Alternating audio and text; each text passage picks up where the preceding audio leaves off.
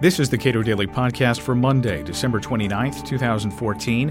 I'm Caleb Brown. The National Security Agency dropped a gift under the tree this year, a Christmas Eve acknowledgement of several specific instances of employees making use of NSA tools to stalk love interests, among other abuses.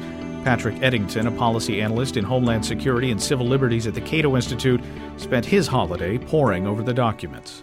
Our friends at the National Security Agency on Christmas Eve decided to put a series of reports out there that have been the subject of litigation by the American Civil Liberties Union under the Freedom of Information Act. And again, this is essentially a follow-up on something that Senator Chuck Grassley had initiated back in August of 2013 when he sent a letter to NSA saying, how many intentional violations, essentially, of U.S. law and NSA protocols have folks engaged in? And he got a letter back in September of 2013 that outlined at least a dozen of these, and some of this is what we've heard before in terms of folks going after individuals going after the information on their ex-wives or their girlfriends and things of that nature. And so this data dump that occurred just before this Christmas 2014 was a whole series of reports that go back to 2001, the very late 2001 time frame, and then from that point forward. And The Verge, had some really good coverage on this.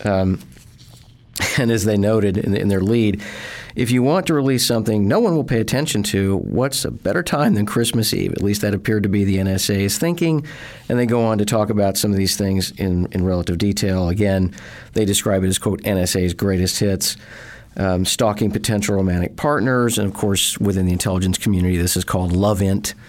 Erroneously targeting U.S. citizens for spying, database queries that return information on U.S. persons, and so on and so forth. And so it just goes on, and you see all of this kind of thing. These are all violations of standing operating procedure in NSA, and in some cases they may well be violations of U.S. law. What's interesting, a lot of things actually, on this is that in almost none of these cases was anybody fired, right? They got a counseling statement. Now, what I find frustrating about this is that the National Security Agency has been in existence for 60 going on 70 years, right? And they've been operating under some of these authorities, particularly the executive order that President Reagan signed called EO 12333, since 1981. So you just have to wonder, when you have 10 years worth of data here, or more than that at this point, about these violations, why it is that people don't get it, right? Why do they continue to do these things? And it's pretty clear from a cultural standpoint, they just don't seem to care. And when no one's held accountable for this kind of thing, when nobody actually loses their job, then the message to the workforce, I think, is pretty clear. So now, one of the specific reports that you pulled is from 2002. What is the context of that specific incident? Yeah, well, the very first report that they published out there was for the first quarter of fiscal year 2002, which would actually be from October 1st through December 31st of 2001. And these reports were signed by the acting inspector general in the National Security Agency, Brian McAndrew, the general counsel, Bob Dietz, and then, of course, the guy at the time who was the head of NSA, Michael Hayden, three-star general at that point in time.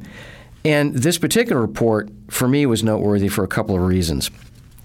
The first is they were talking about some of these specific activities that they engaged in. And when you go through and you look at the redactions, and for me the redactions are almost the more interesting part, you get a clear sense that they were collecting information and disseminating it on hundreds, if not thousands, of U.S. persons. And you can take a look at that. If anybody can remember the age of whiteout and the age of typewriters, if you made a mistake, you'd use a little bit of whiteout. You can kind of tell how many specific characters were actually whited out there. And you can do the same thing here. In a couple of places, there are 3 or 4 digit type references. In this particular paragraph on page 2, blank U.S. identities were disseminated. It's at least a 3 or 4 digit figure. And this is intentional dissemination here. And some of it may have been for lawful purposes, but some of it may well have not been really for lawful purposes.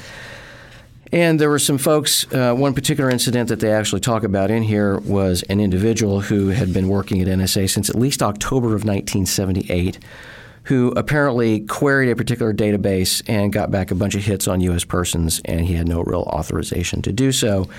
Again, a counseling statement, nobody got anything more serious than that in this particular case. But what I also found interesting about this particular document, and they all kind of read this way, the front pages all read this way. They talk about how these reports are to be compiled by the heads of agencies in the intelligence community and the general counsels and the inspector generals to report to the Intelligence Oversight Board, which is the successor to the President's Foreign Intelligence Advisory Board, on a quarterly basis concerning intelligence activities, I'm quoting now, that they have reason to believe may be unlawful or contrary to executive order or presidential directive, end quote. What's significant about this is that this document was promulgated during the very same quarter that the Stellar Wind warrantless surveillance program was initiated by Michael Hayden at the request of the president and the vice president. And of course, no mention whatsoever is made of that particular activity here, and that's because they were of the opinion, and certainly General Hayden was of the opinion, that he was acting lawfully.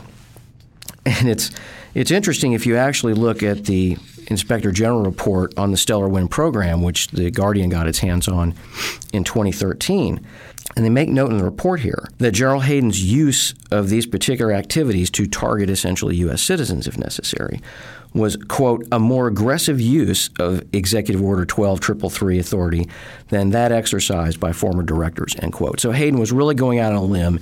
He knew, I think, that he was going out on a limb. He also knew that he was ultimately going to get caught if you take a look at some of these other documents. So it's remarkable, the mentality, the scope of it, and the persistence of it, right? I mean, this just goes on year after year after year.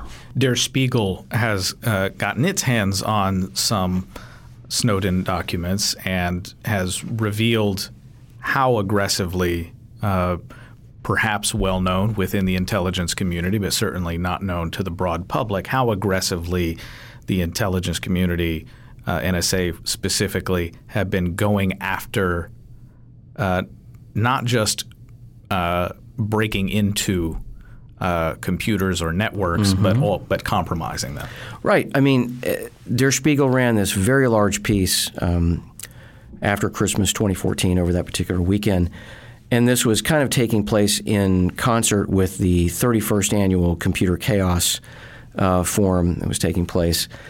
And the presentations were absolutely amazing in terms of the documents that they managed to actually put into circulation out there. And kind of the short version is this. NSA has been able to effectively crack some of the most commonly used protocols on the Internet that we thought were secure. So transport layer socket, for example. NSA has the ability apparently to pretty much read that anytime they want to do it. So if you go onto the Internet and you think that you're using something that's got HTTPS, you are supposed to feel that that is a relatively secure connection, particularly if you're conducting online banking, things of that nature. And what we now, I think, can say with a high degree of confidence is that the National Security Agency has the ability to get into your banking information if they want to. That's a very, very scary proposition. And it's scary not just because of the NSA's ability to potentially do it without any real authority. If the NSA can do it, there's a really good chance that other folks, other malicious actors, are ultimately going to be able to figure out how to do this. So hacker collectives, things of that nature, foreign intelligence services for that matter. So it's a huge problem, and it's just the latest manifestation essentially of the NSA's kind of wholesale assault on Internet security. I think what we have to see now, since this stuff was buried over the holidays, is whether or not it's actually going to bubble up and cause some folks in Congress to actually begin to kind of take action. In the wake of the Sony hack, right? You had all this talk from guys like Mike McCall of Texas and others on the Homeland Security Committee about we need to improve our ability to defend against these kinds of hacks.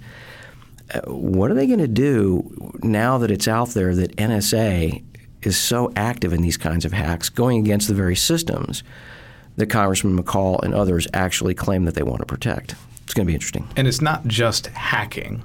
It's also active attempts to compromise the specific protocols that form the basis of so much of the encryption that people Yeah. want to depend on at Yeah. a very basic level Yes. in terms of trying to infiltrate the groups that are charged with designing Yeah. and implementing those security protocols. Yeah, absolutely. And of course, we got this taste of this initially last year, and part of the Snowden revelations when it came out that NSA was basically trying to use the National Institutes for Standards and Technology to weaken encryption standards, right? So we now know, in essence, on the basis of these revelations and many others, that the NSA is literally targeting for penetration. And by that, I don't just mean electronic penetration.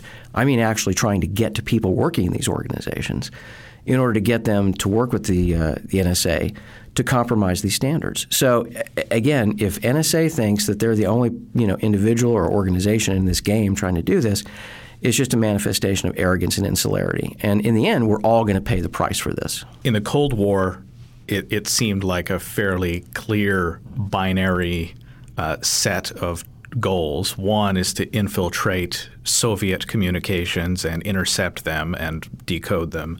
And two, also secure Americans' communications, specifically those with the national security importance. But this is a very different animal. Yeah, it is. And the disturbing thing, unfortunately, is that the leadership of the National Security Agency, and it would seem a lot of their workforce, don't get the difference of the paradigm, right?